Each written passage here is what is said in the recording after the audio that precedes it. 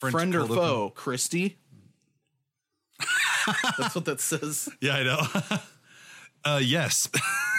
Christy is a friend and a foe. She's a foe of Satan and a friend of Jesus. So what about the fact that Zach is writing Z's on his paper, and it kind of reminds me of Zorro. If he had a rapier, he would be like, what? This is my chorus. Is that like a sword? Yep. That little sword that Zorro has. A rapier or a saber, depending on who you're cutlass. talking. Yeah, well, a cutlass is fatter. That's for pirates. A rapier would be like a thin one that you stab into people. I want a lightsaber. No, not right now. You don't. Not in this franchise. Yes, I do. I will talk about. Still want a lightsaber. All right. Well, maybe one day a fan will get like super lucky and get some like backing and actually make like a good Star Wars movie. They need to get some actual backing and build a real lightsaber, because that'd be dope. They've already made the Marty McFly self-tying shoes, and they've made a hoverboard courtesy Air Mags. Tony Hawk made a little hover magnetic hoverboard. So they can't get hoverboards right. Hoverboards are supposed to go. Don't you know? Yeah. These lose power over water. They do. They fly on anything except water, mind you. But but they stay there. The real hoverboards have to have like magnets, which Insane Clown Posse doesn't know how they work. But that's true. Everybody else pretty much can just see that that's a magnet. By the way, for everybody listening who is a Christian, yes, in the last couple of episodes, we have referenced South Park and Family Guy and Insane Clown Posse and weird movies like SLC Punk. Yes, we are a different kind of Christian podcast. Hopefully you believe that we are super devout and we can also watch that stuff and derive some truth from it. Hopefully you like us anyway. Yeah. Even though we're super weird. Yeah. Okay. You guys ready to start? Mm-hmm. I'm Zach. I'm Colin. And I'm Bob. And welcome to the Houseplants Podcast. I wish I had one of those party favorite things that go like. Yeah. Yeah. Woo! When you guys listen to this, it will probably be near Thanksgiving. Okay. So here's what I'm going to say. I wasn't sure where we were. Or maybe not. Or maybe it's after New Year's. It might be not after New Year's. No, it's not after New Year's. It'll be between Thanksgiving and Christmas, right? Yeah. Maybe. Well, it all depends. Does this one come after Advent? Oh, it definitely does. Okay. Yeah. Well, it might be around Thanksgiving then, but who knows? Possibly after. Who knows? Listen, right now when you're listening to this, we have time traveled. Oh my gosh. Easy to Zach. By the way, those blow things, they do not like abuse. All right. And we're here to talk about music, media, and the mission of Jesus. And many more things like party favors. And when in time we are currently airing this episode, for all we know, right now it's 2020 in your ear. And you're just like, what are these guys talking about? People could be listening to this all over. They could be listening to this like when civilization has fallen and aliens have taken over. You know what else? You know what is... and we are the voice for the entire civilization. But you know what's timeless, though? Hymns. Hymns are timeless. And see how I segued in like that? That was very good. Yep.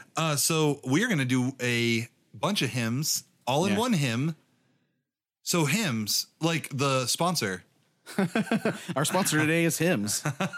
Literally. So we just decided that we would pick a bunch of our favorite hymns that are all in 3/4 time or thereabouts, and just kind close enough, and kind of link them up.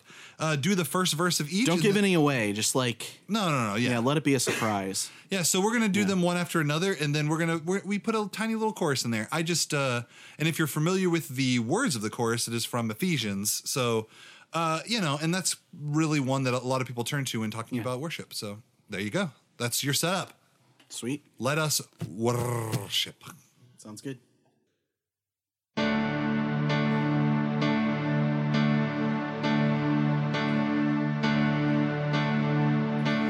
we go. Amazing grace, how sweet sound that saved a wretch like me.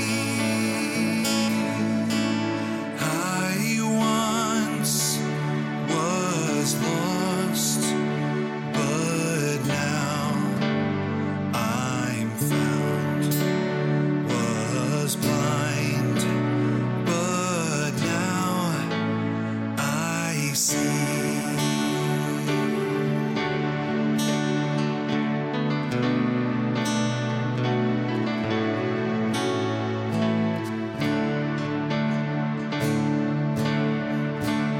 Come thou fount of every blessing, tune my heart to sing thy praise.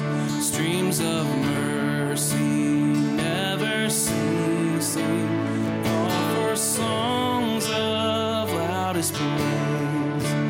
Teach me some melodious sonnet sung by flaming tongues above. Praise the mount I'm fixed upon it, mount of thy redeeming love.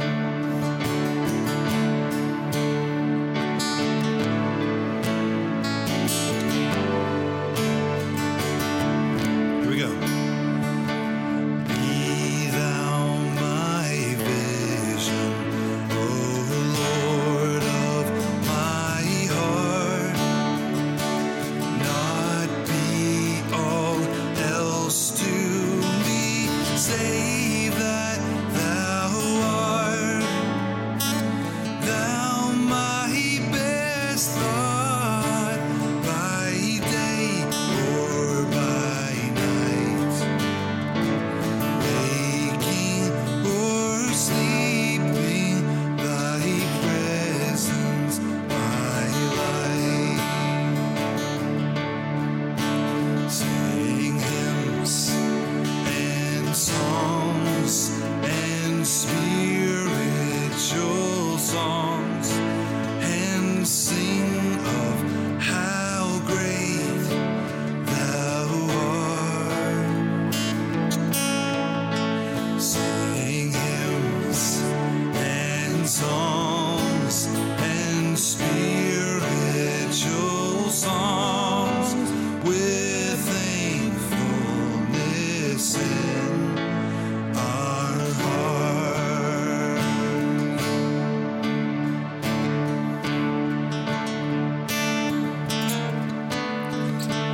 Great is thy faithfulness, O God, my Father.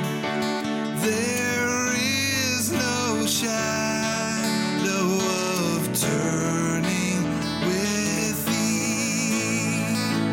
Thou changest not, thy compassions, they fail not.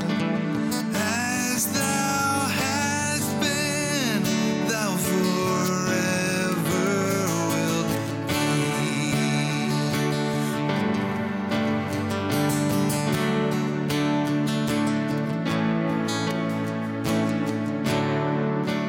I hear the Savior say, thy strength in need is small. Child of weakness, watch and pray.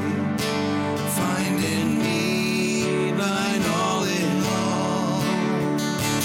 Jesus paid it all to him I owe. Sin had left a crimson stain, he washed it white as snow.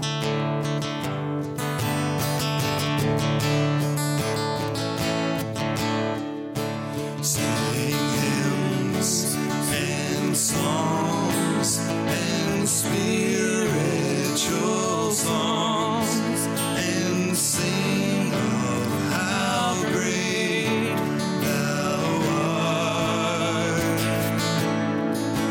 Sing hymns and songs and spiritual songs with thankfulness in our heart.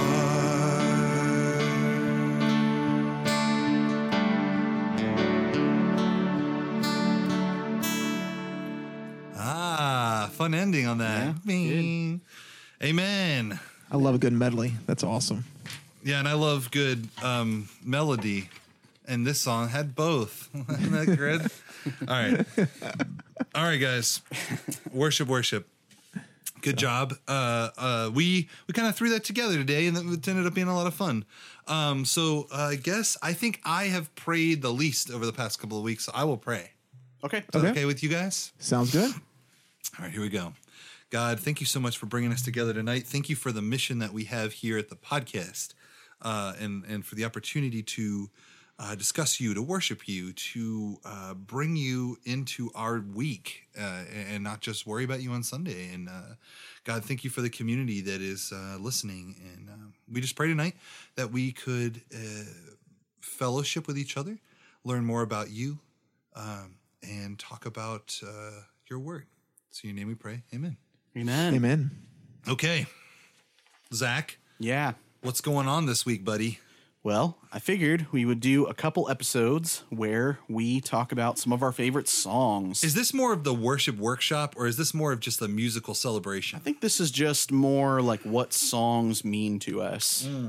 So this doesn't necessarily have to have tips for worship leaders or anything like that in it. Yeah. We're just going to talk about how songs have impacted us. Boom. We all have these favorite songs that speak to us, that God has like used to kind of like teach us something, or that we find inspiration in. And we think, as worship leaders and people who are into worship music, that God can speak through those lyrics.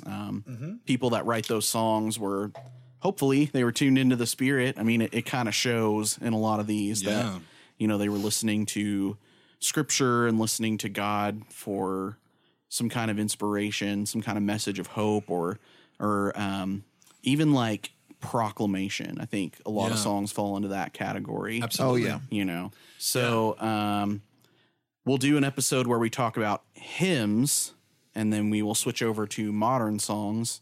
I don't know if you guys want to do more of this kind of thing in the future. We could always like limit the category even more or something. Well, I like later this on down idea the road. that we pick three, because we also pick the movies, and it's been fun to just kind of discuss what we like and what we don't like. And Oh, yeah.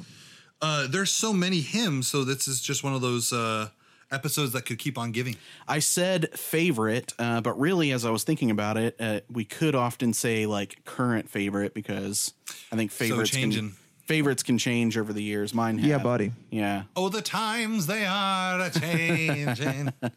Yeah. All right, so who wants to go first?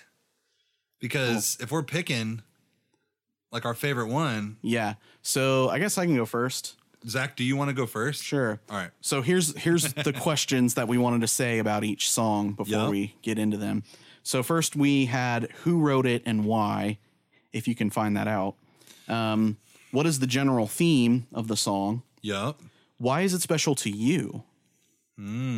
What scripture verses might it be based on? Some people might have told us what theirs are, but if not, what connection to scripture have you found? Oh, yeah.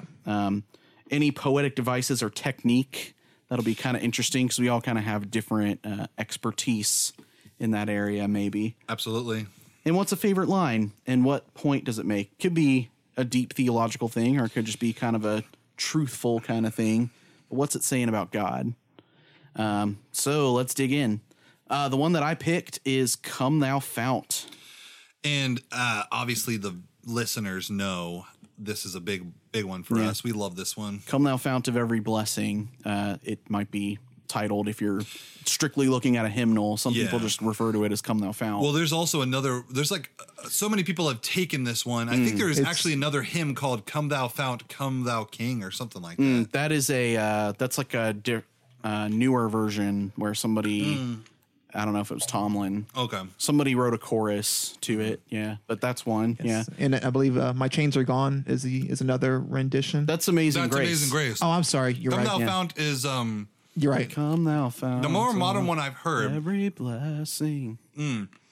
The Crowder one There's Crowder. was kind of our standard for a long time. And I think Hillsong has a version of it. Yeah. Lately, the cool trendy thing, and I'm not trying to critique anybody Yeah. necessarily because we just did that, but lately the cool trendy thing is to do it like basically as is worshipy, like a little Yeah. more modernized chords, and then just add a little tagline, bridge, or chorus. Well, on it's it. really tough to play all those chords on guitar. I've looked in. It is. I've looked at Song Select, and if you guys don't know Song Select, it's got pretty much every song that is registered. Yeah. It's pretty much a every standard worship song, database. yeah, it's a database, and they all have like registration numbers and stuff. So all the hymns are in there too, and the hymns have their original arrangements, and so there's like a chord every single line. Yeah, I know there is. Every It's crazy. single syllable or whatever. But yeah, so Come Thou Fount. Robert Robinson is the guy who wrote it, and Redundant much? yeah, I know his name has consonants rather than assonants. Oh, English. So there's an R and an R there, Okay. which you guys will find out that I really like consonants when it comes to rhyming schemes. All right. Yeah. So he was a young man, and he was with some friends, and they went to see a fortune teller. Blasphemous. Just for kicks, whatever. But the next day he felt kind of convicted about it, and he's like, why am I getting into this sort of thing? So he wanted to clear his conscience, and he went to hear George Whitefield preach. Okay. George Whitefield was like, he was a friend of John Wesley's, and he's a really super famous preacher. And he is like known as one of the best preachers ever. Who is? George Whitefield. Yeah. George Whitefield is Yeah, George considered Whitefield one of the best? is. Yeah. From whose authority? I'd say Harvey and Ken are pretty good. Yes, Anyway, go I'd ahead. put them up against Whitefield any day, especially in like relatableness to a modern audience. I once told Jake, sorry, this is a little side note, but once when we were doing ministry with Jake, I had went to Mars Hill Church and seen Rob Bell preach. And then I came back to Northridge after all that time, and I was like, hey, Jake, I saw Rob Bell. And he was like, no way, that's amazing. And I said, gotta be honest. He's not so great compared to you. You guys are on the same level. And he's like, there's no way I'm on the same level as Rob Bell, man. He's got like the Numa videos and stuff. I was like, no, man. You got it going on, bro. Anyway, go ahead. It's always good to hear yourself compared to your people that you look up to. Oh, yeah. But so George Whitefield had this sermon. He was preaching about the time that Jesus is.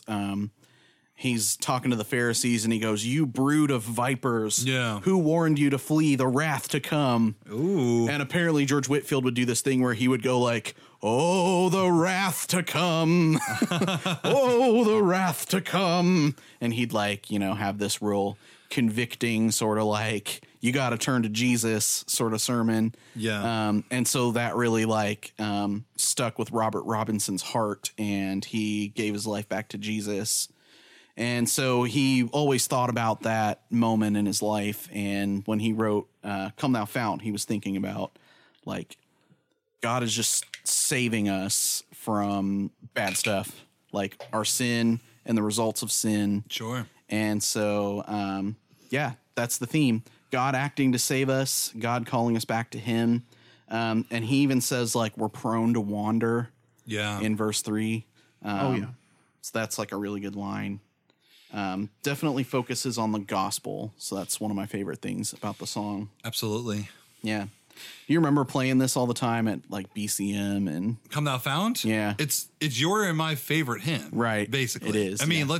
let's be real on the podcast. We've probably done this 4 or 5 different ways now in the Yeah. 50 or so Yeah. episodes we've done. Which might be a reason why I'm biasly for it as well. So So it's funny because I'm at Center Church and they kind of allow me to do what I'm called to play, I guess, in some. Yeah.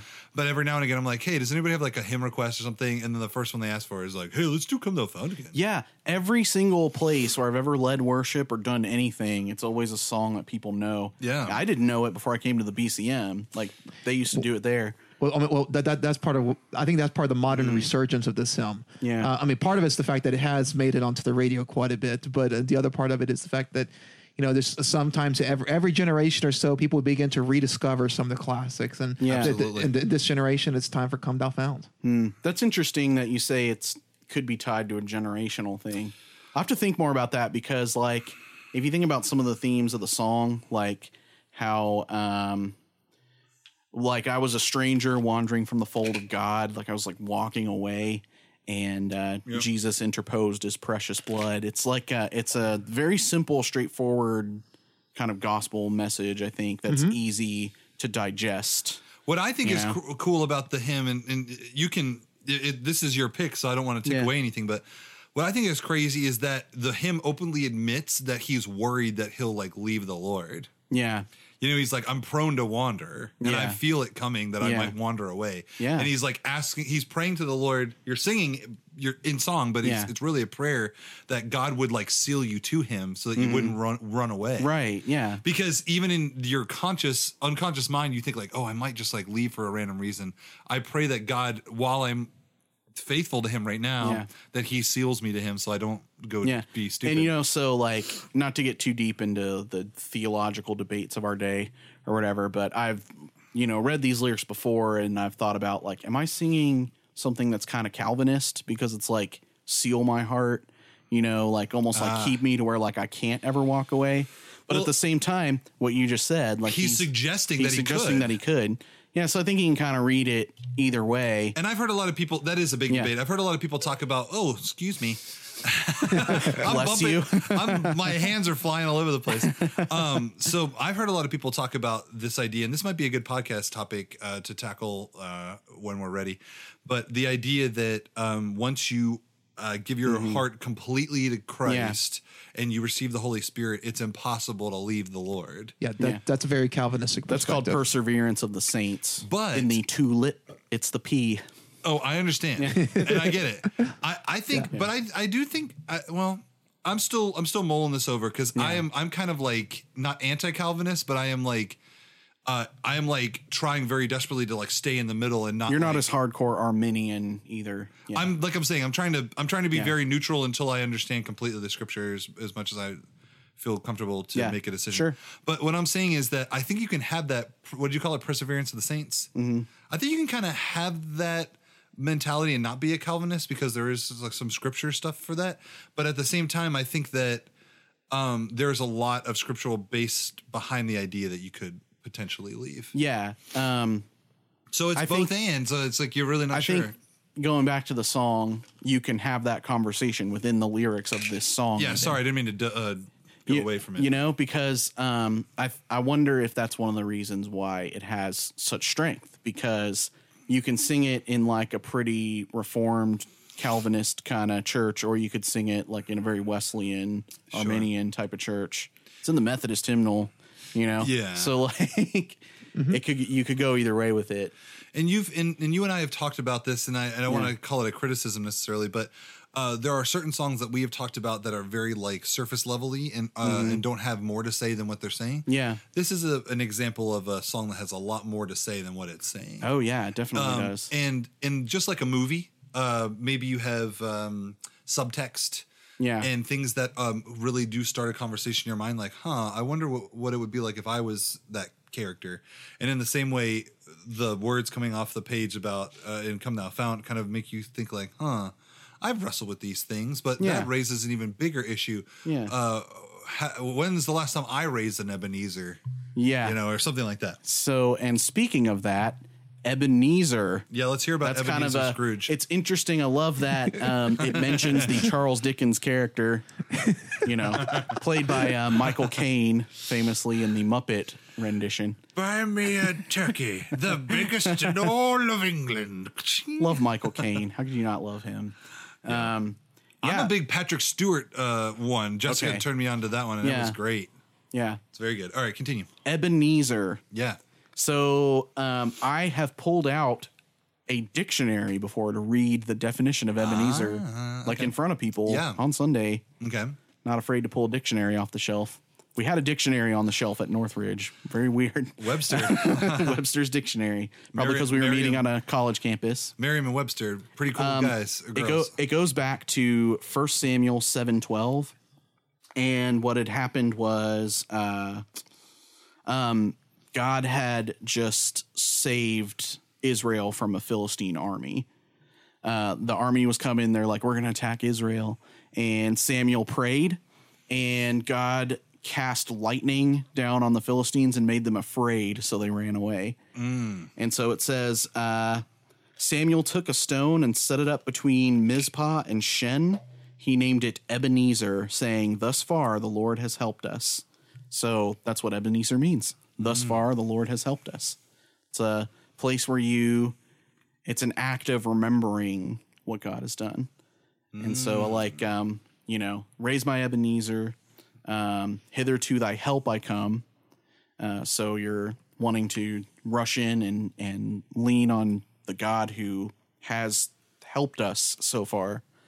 And then you remember that by his precious blood, that's how we come to him. So yeah, a lot going on in the second verse there. I really like it. Is that your favorite line? That's one of the questions. No, we'll get to that.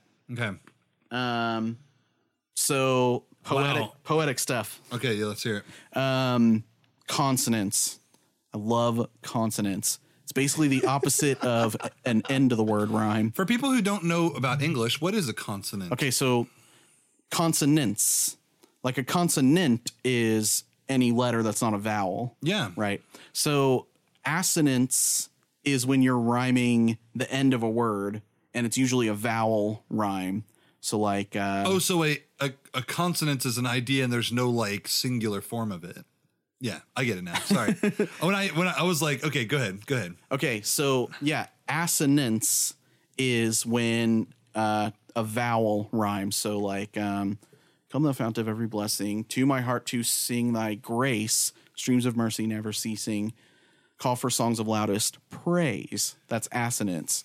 And that's in most songs, but not every song has consonants where you rhyme the first letter, like the hard sound at the beginning. So like, there's things in there like prone to leave the God I love, or wandering from the fold of God, or teach me some celestial sonnet. Yeah, good stuff. I love consonants. I like that too. It's pretty awesome. And my favorite line would definitely be prone to wander, Lord, I feel it. Prone to leave the God I love. Here's my heart, oh, take and seal it. Seal it for thy courts above. So, it makes you recall that God is forgiving, that he wants to bring you in close and keep you. And even though you might feel like you have this proneness to wander away, I just love the word wander, Yeah. Wandering. Oh man. Yeah. Christopher Guest movies again. Yeah, there we go. But so God has this providence for us. Absolutely. And so, you can argue the determinism about that, like whether you're pretty reformed and you think like there's nothing we could do, or whether you think that maybe we could leave our faith behind. Still, either way, the key actor there in like keeping us in the fold is God. Yeah. Right. So it's his goodness that we can be sealed into. And I think that, even if you're like pretty Arminian or whatever, there's an assurance that we can have, like that our faith is a blessed solid. assurance. Blessed assurance. Yeah. Maybe that's an honorable mention. So Bob, are we going to hear about blessed assurance? No, I think he picked a different one. No, I know he did. Not from me. Not from me. I like Blessed Assurance, but that is not the one that I chose. No, I know. I want to say, Blessed Assurance sounds like camels, right? You remember the Camel Rock? That's what. Oh yeah, Camel Rock. That's a great version of that song.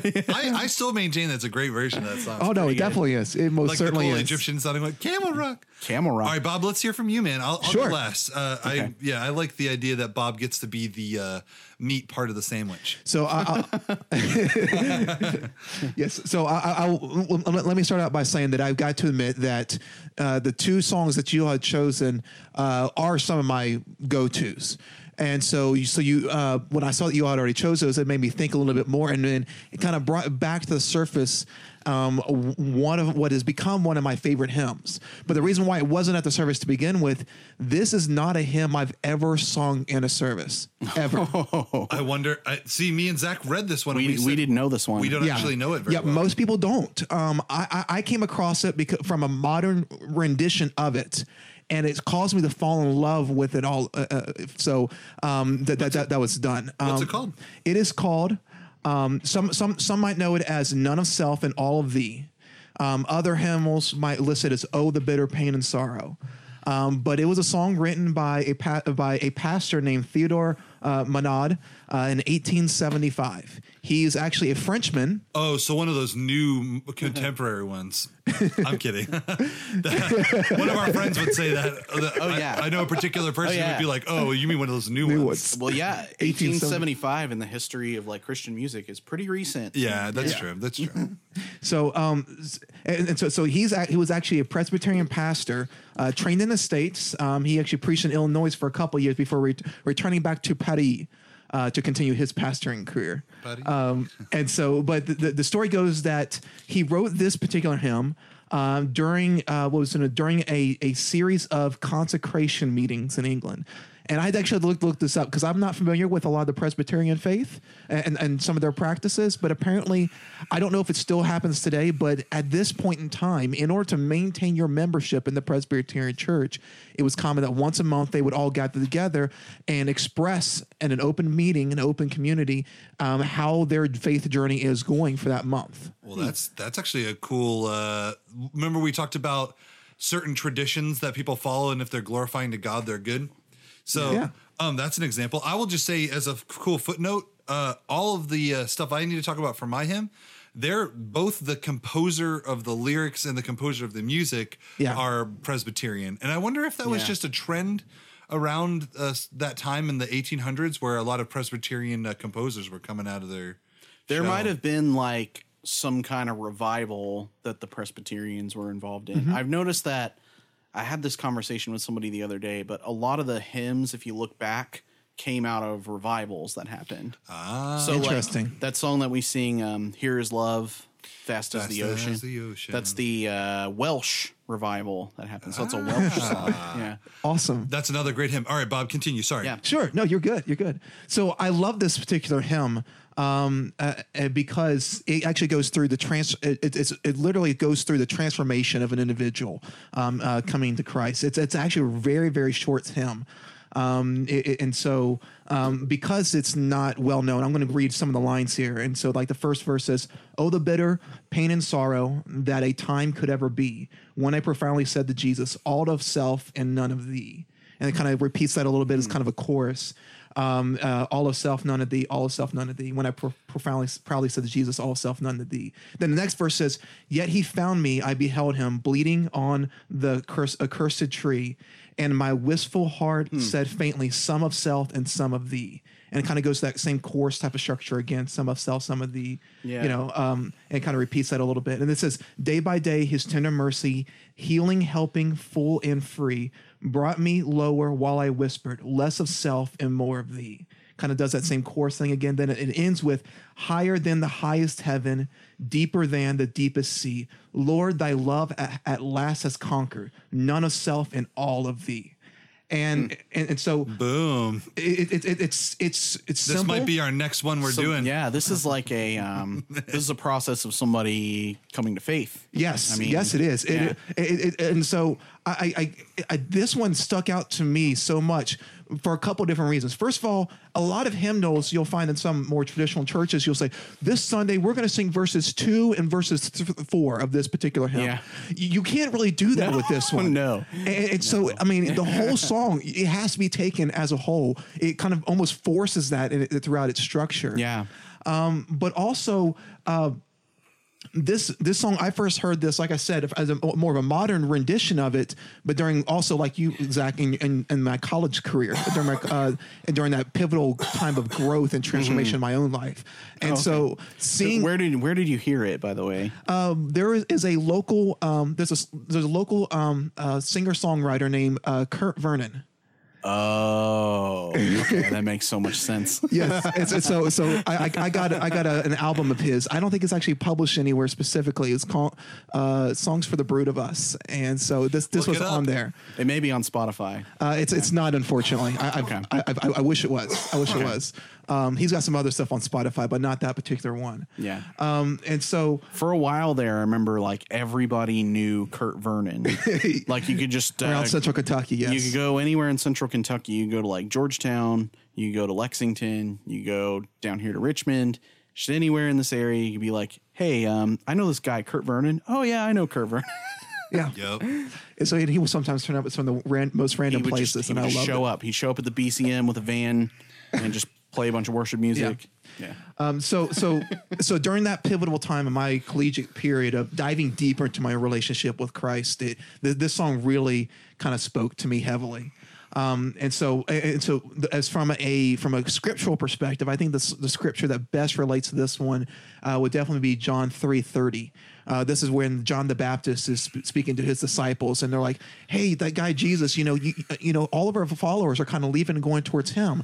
Is this okay?" And so John's explaining to him, that the bride is made for the bridegroom, and the friend of the groom is going to be happy to see the joy of the two come together. And so John the Baptist ends that statement with, "He must increase, I must decrease." Yeah. And so, which just bleeds all over this. Yeah. So You picked a good one, Bobby. That is a good one. as far as themes, it sticks to more of an ABCB style lyrical structure. And so from a poetic standpoint, Nice use of the original structure format there, Bobby.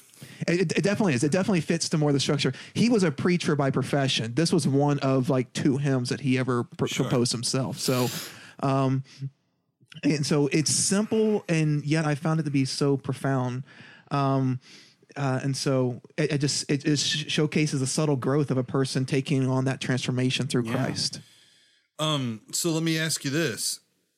Now that you've pitched this, when we doing it? Because I actually do really like the lyrics. I do like the lyrics. Do you know if it had any tune that was associated with it? Yes, there is. Okay. The tune was developed by Charles J. Vincent.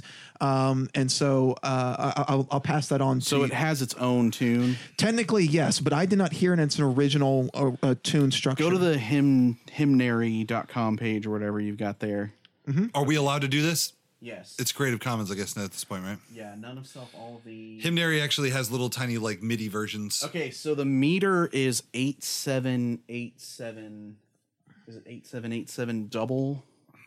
Oh, Zach knows about this from his class at So it would work. seminary. Let me pull up that seedbed thing. I need to take this class because I actually think the language is very approachable for me. Yeah, you want to... Yeah. We're doing an intensive at some point. Oh, in I March. wouldn't take a class with you. I would take my own better class. Well, I'm not taking it because I already took it, but I might show up and hang out. Okay, cool. Okay, tunes. So 8787 can be Come Ye Sinners Poor and Needy, or it could be Beecher, which is Love Divine, all Love Divine, all love's excelling. Yeah, I think Bob Yeah. is saying though that it might have been Or Come Thou Fount. It would work with Come Thou Fount. Yeah, but I think Yeah. Bob is actually saying whoever did it did like It did an have its original. own tune. Yeah.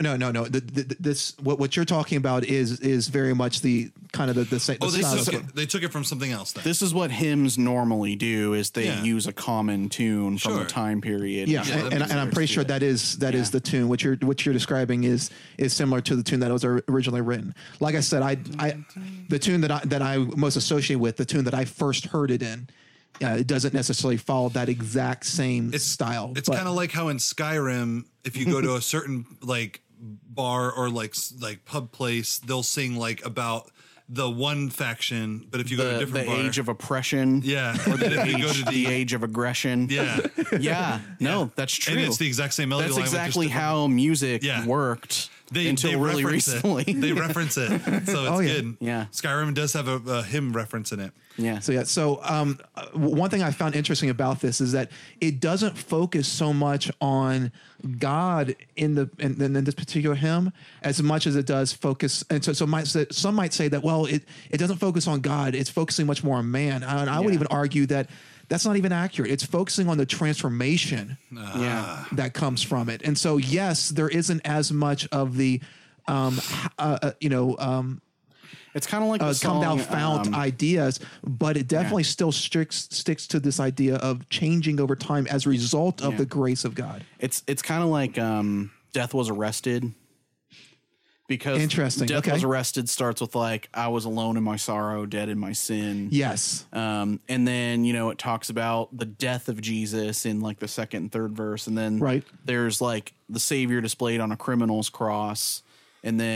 But then Jesus arose with our freedom in hand. And that's when the song, it's like really triumphant at the end. Oh, yes. It goes into the resurrection. So it's kind of like the whole story, but it's like, it's more from the perspective of somebody receiving it. Yes. It's more about the perspective than it really is the focus. The focus is still, I think, appropriate, that it's not about us, it's about that transformation. Yeah. But it's coming from a different perspective. Yeah. Right. Yeah. And I like how this hymn has kind of that hymn structure where it starts very, very focused on the darkness and what somebody experiences. And then like, he found me is like verse 2. And then like day by day is tender mercy. So it's like growing. Yes. Right. You slowly begin to experience it, and then and at the end, you're all in. Higher than the highest heaven. Yeah, it's deeper, very worship chorus. Higher than the highest heaven, deeper is than the deepest sea. So you got this upper and lower, Yeah. and then Lord, thy love at last is conquered. Just talk about the vastness of God. Higher than the highest heavens, deepest in the deepest seas.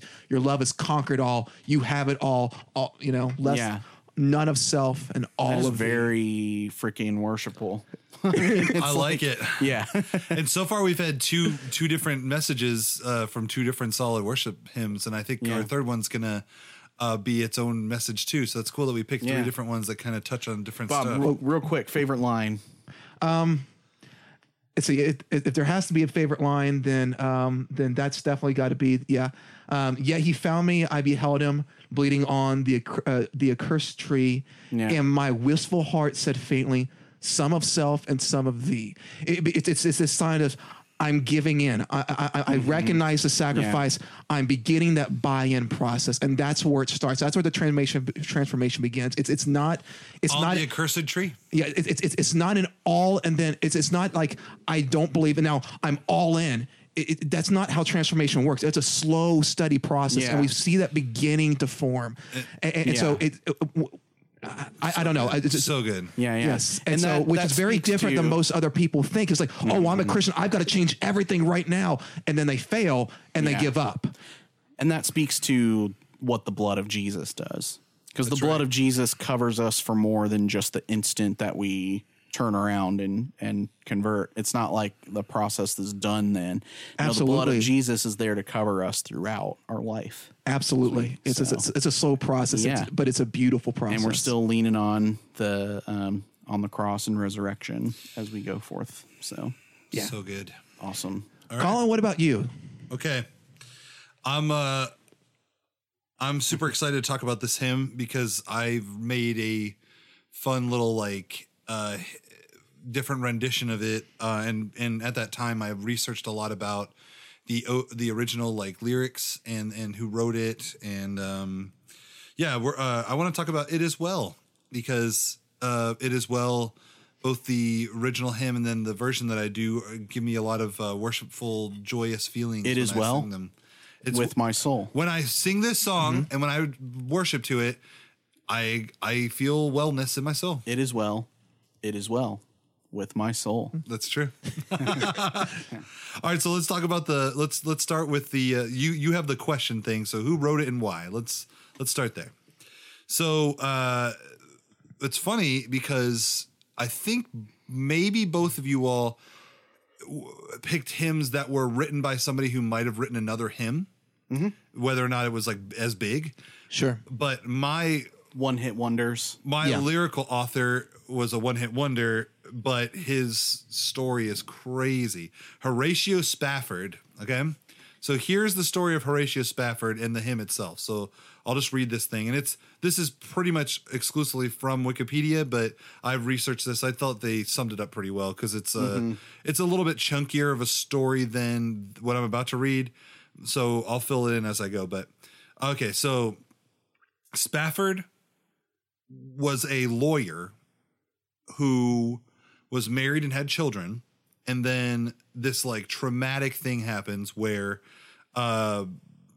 his son died at the age of 2 in the Great Chicago Fire of 1871. Oh my gosh. So his first son died. Then, because of the fire, it like basically bankrupted him. He was like ruined financially. And until then, he was like a good, successful lawyer. And he had invested in all these like properties, and then all the properties burned. So that was the first real hard thing. Then there was like, I guess, an economic downturn at a time, and then his money went out even further. And he had been like wanting to travel to Europe. And so he had to change his plans, and he sent his family ahead while he was delayed on business because of this fire. And while crossing the Atlantic Ocean, the ship sank rapidly after a collision with a sea vessel. So a ship crashed into another ship. Yeah. And the one ship was called the one that they rode on, his family rode on, was the SS Ville de Herve. And Ville de Herve. And they crashed into a boat named the Loch Earn, and all 4 of Spafford's daughters, he had 4 daughters, they all died. And so he lost his son and then his 4 daughters within within 2 years of each other.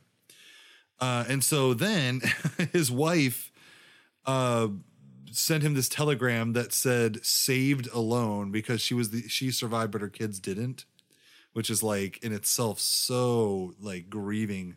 It's Absolutely. Like that would feel worse. I bet you and I don't want to put words in her mouth, even though she's passed away, but I assume she was probably like, I wish I would have died with the ship or something. Oh, survivor's guilt is a real serious issue. So, so then Spafford, after getting all of his affairs in order, after all the fire and everything, so he has no money.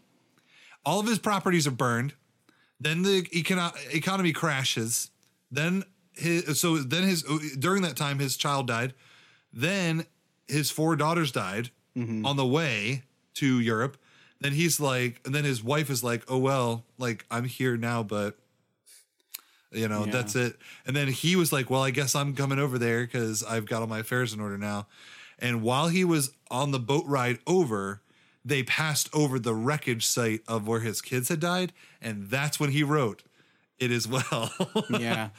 And I wanted, the reason I want to talk about how depressing that story is to tell you the irony. Well, not the irony. It's the powerfulness, like the power of the message of the scripture based on that. Yeah. Because as people probably already have guessed, the theme of it as well is that though these bad things happen, or though this is happening, or though this has happened, it is still me and God are still good, and what God is doing as well with my soul. Yeah. And we'll get into that. So no, but what you just described right there is, I think, is really why his words are able to resonate the way they do. Because I would tell you, when I was sitting in China and I had found out that my father had passed away unexpectedly, and I'm sitting there halfway across the world, this was a song that I turned on repeat.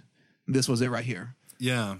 I mean, and so he was a lawyer, like I said. So he was not a lyricist. I don't believe he was not studied as a lyricist necessarily. But there used to be a lot more multi-talented people. And I think that, and I'm sure the ability to write this, he probably had to have some kind of writing, knowledge from being a lawyer.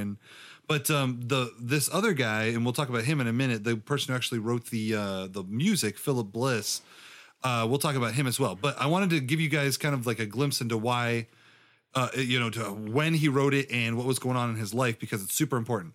So what is the general theme? General theme is, and I'll just read some of the hymn itself so you guys can, I would say for a hymn, it's relatively self-explanatory. Like there's not as much allegorical language. Yeah. And that doesn't mean there isn't scripture in it, because we'll talk about that. But, the first verse, which is crazy that he writes like this.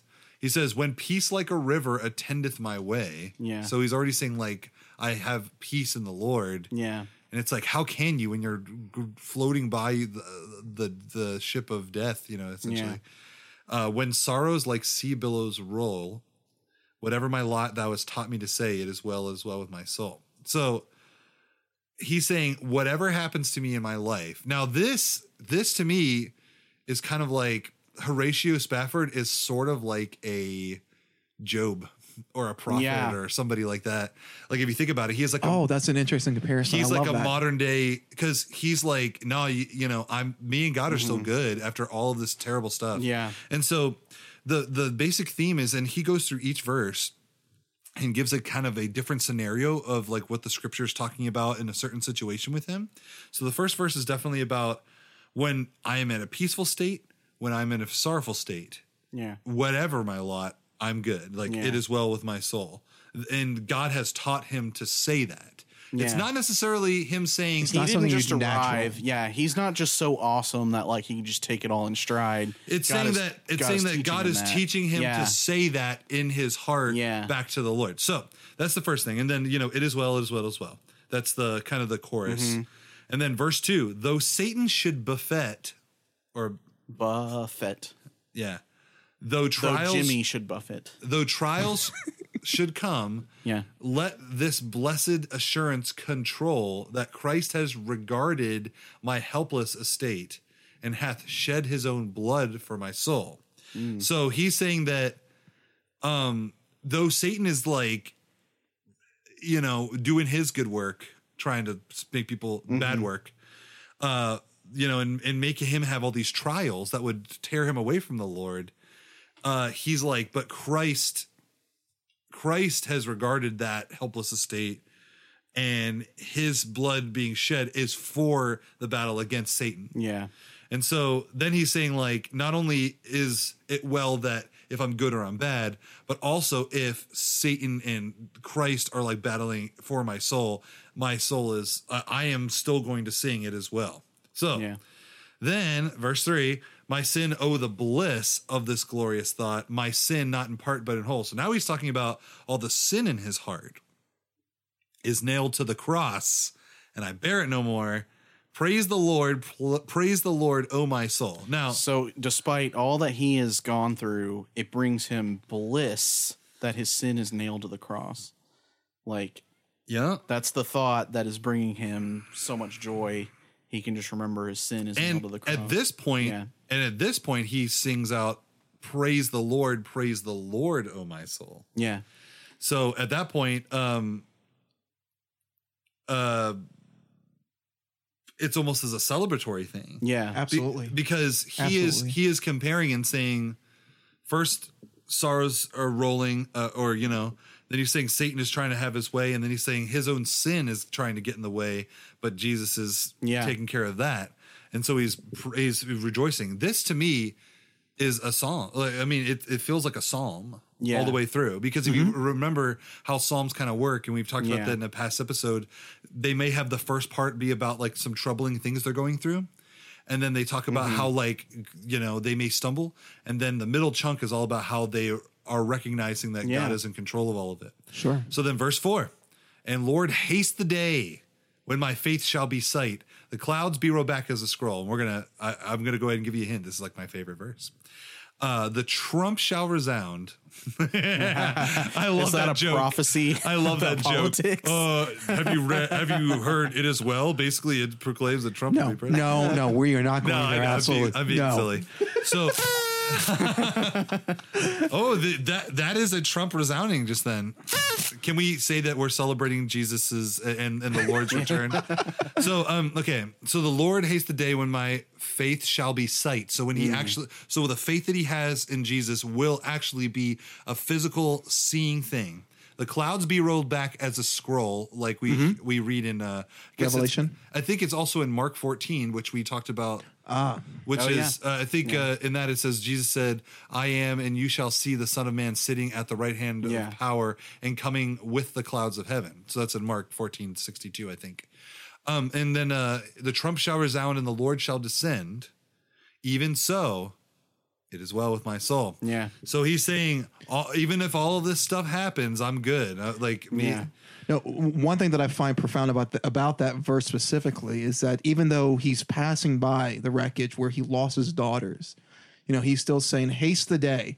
don't bring that day upon me just yet. Just to delay it. It Is that what haste means? I thought haste is make it come haste sooner. is make it come sooner. Come isn't sooner? it? It's okay though. Yeah. It's okay. I know what your point is. Yeah. He's passing by basically But he's still thinking about Christ, and he's thinking about Christ and the second eschaton. coming. Yeah.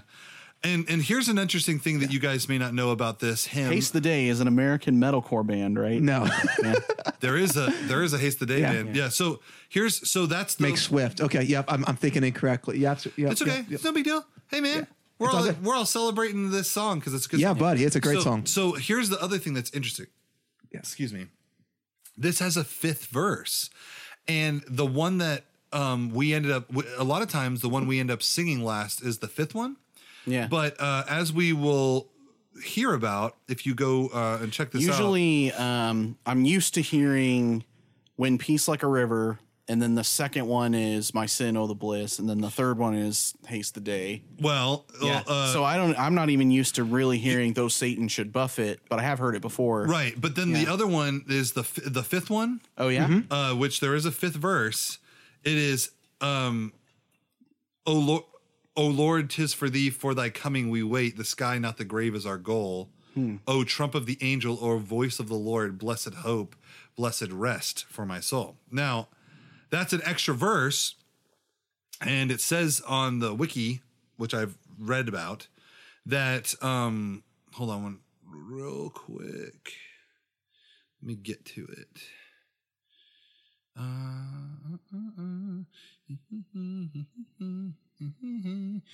I believe that if I'm remembering I don't have it in front of me here, and I'm not sure why it's not coming up, but I believe that his child later after he had passed away added the verse. Now you guys can look that up and help me with that later. I can't pull that up right now. That's just an extra little tidbit. Yeah. But the original song had 4 verses, and those are the 4 verses I just read to you. And I actually don't mind the 'tis for thee, for thy coming we wait. It is kind of a sort of talking about the same thing, which is about Jesus' second coming. Yeah. And so it is it's one of those things. So That's another example of a hymn structure where you start very focused on the individual, and then you kind of move to some of the implications of sin and the cross. And then finally you move into either the assurance and hope in Christ, or, and sometimes both, the eschatological, the last things. Interesting. To really simplify a lot of hymns follow that same pattern. Interesting. Yeah. And so to simplify it for me, Bob, will you just ask me about some things that are tough in my life right now? Just ask me, just say how's this going? Ask me. How things going with your marriage, with your financial? It is well with my soul. So Yeah. go ahead. Yeah. No, keep it coming. Sure. How It is well.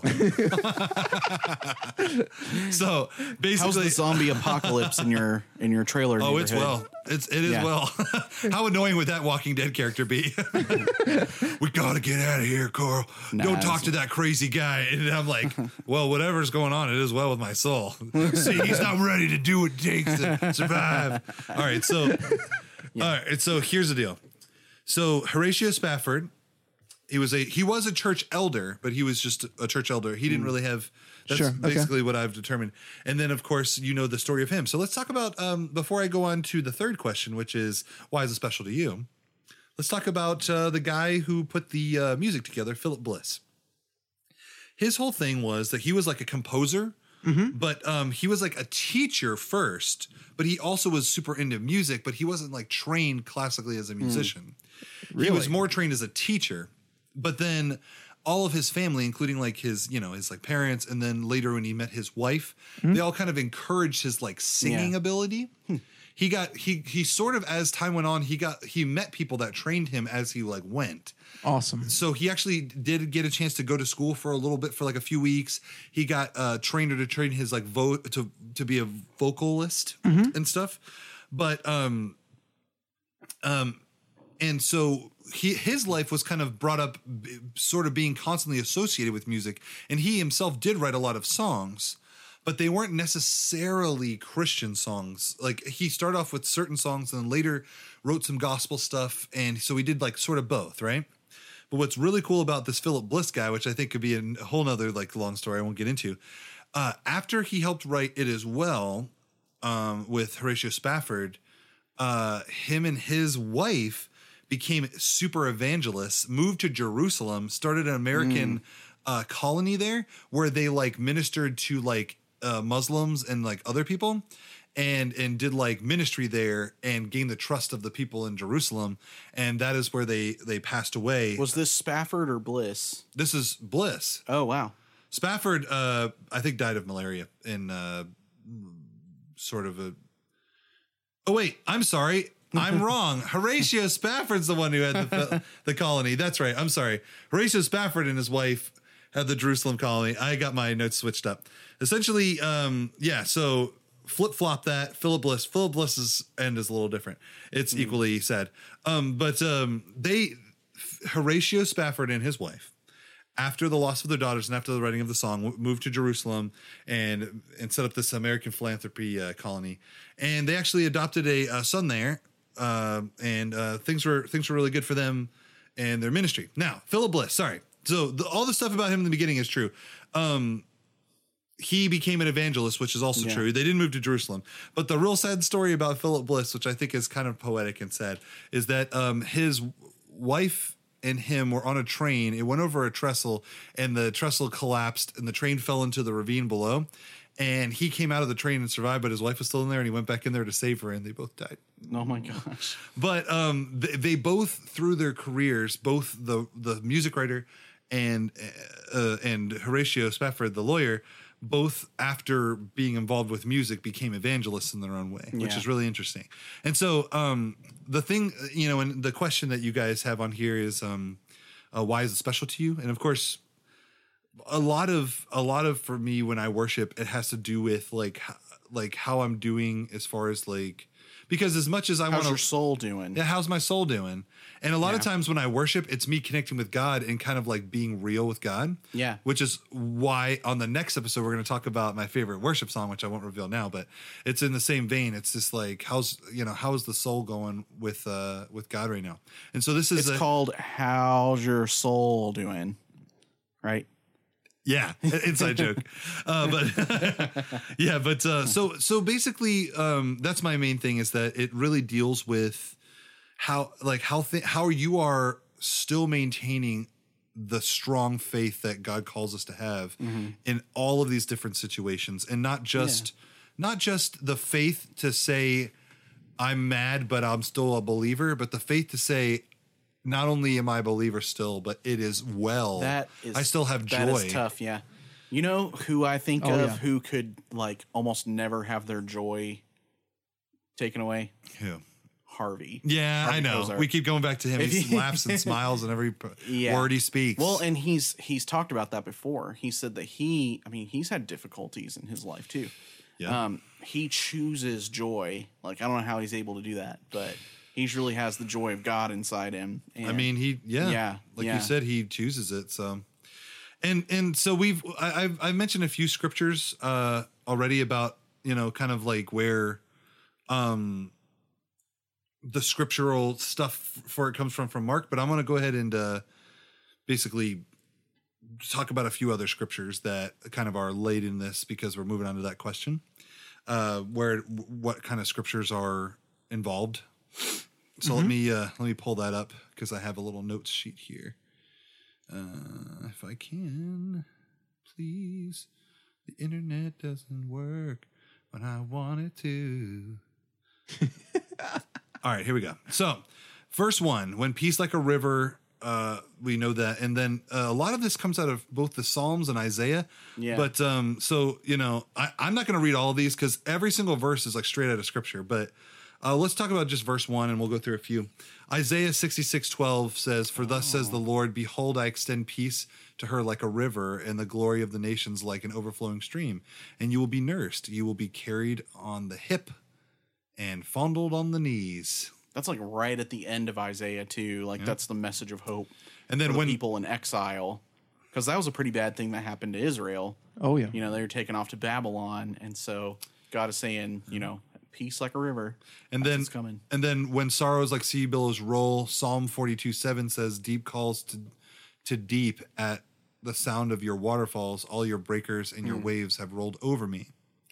But this one I like because it's James, and I'm a big fan of James 1. "Whatever my lot thou hast taught me to say, it is well as my soul." And James 1:2-4 says, "Consider it all joy, my brethren, when you encounter various trials, knowing that the testing of your faith produces endurance, and let endurance have its perfect result, so that you may be perfect and complete, lacking in nothing." And it's just that's another reason I like James, because James really talks about like how to still maintain that faithful, joyous heart and to not be swayed, and that's another reason I like Bob's hymn so much when he was describing it, because it kind of tackles that a little bit. And I won't go through all of these, but let me just say that it is, what's the word? Ingratiated in Scripture. Like that word? I sound like an English major. No, not really. Never has anyone ever said that Colin knows words good. I don't know words. You don't good. know talking good like you and me. Why say big word when small word do trick? All right, so any good poetic devices or techniques used? I already really mentioned it, just the idea of going from each situation and coming back to the it as well. And it's all based on that theme of like, you know, I've been taught to say, I believe, I joyously say it as well, even though all this is going on, it as well. And it is essentially, I mean, and it, you know, and admittedly, it could be really a cry of him going like, whatever, I don't care. It's whatever happens, it's fine. It's well with me. But really what it comes down to is a very huge, powerful profession of faith in the midst of his sorrow and depression, which is for me, very, very difficult. So the fact that he wrote this song in the midst of that is just crazy. And what is my favorite line, and what theological point does it have? So I've already discussed the last verse 4, for me is the best. And it is, and I shall read, "And Lord, haste the day when my faith shall be sight, the clouds be rolled back as a scroll, the trump shall resound, and the Lord shall descend, even though it is well with my soul." Even so. Yeah. Excuse me, I was burping. And so, Even so. even though I'm burping, it's well. It's well with the podcast.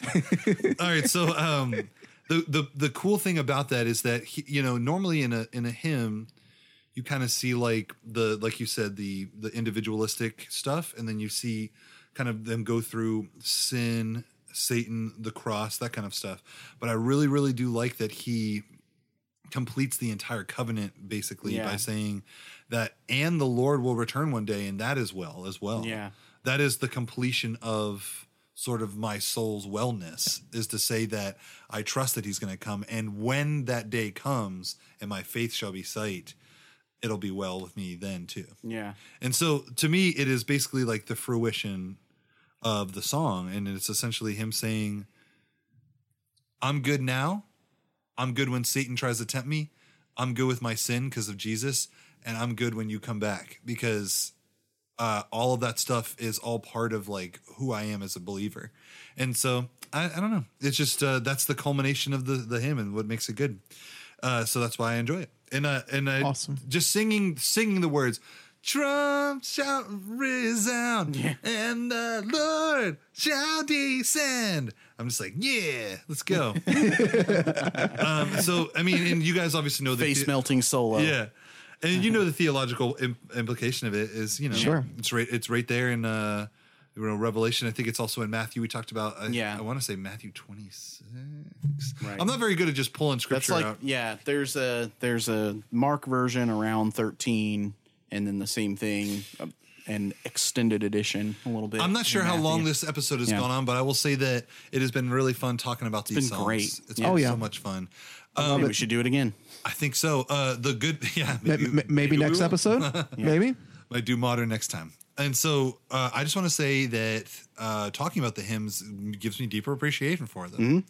So and we have some versions of hymns if you check out our Patreon. Yes. Oh, yes. Including that Camel Rock, Blessed Assurance. And I will let you guys know also that coming up in the next week, you will see 2 more albums, Volume 3 and You're 4. gonna do 2 at the same time. Oh yeah. Okay. So I already have one almost done, and then so they're going to come up on the Patreon as a nice little gifty. And I think that I was going to talk this over with you boys, so maybe we'll talk about this outside the podcast. But I think we should try and maybe do like a $1 like seedling thing for the Patreon as well. See if we can get that going. See how people respond to that. Gotcha. But that might be possible. We'll see. So I don't know how the Patreon I don't even works. know. Yeah. So thank you so much for listening. Like Zach said, check us out on Patreon. Check us out on all the podcastings. Yes, and if Apply you those want ratings. Yes, if you want somebody to know about us, give us a rating. That will help people see us like in the App Store and stuff. So. And there you go. Even if you tell people about our podcast and you kind of mumble it like we did the one time, House Clats, they'll try and Google it. Even if you mess up and you say the name of my fantasy football team, the House Cats Blobcast, it's still okay. It's still well. It is well. It is well. Odds are you'll get it on Google search. All right. Thank you guys and have a good week. We'll talk to you soon.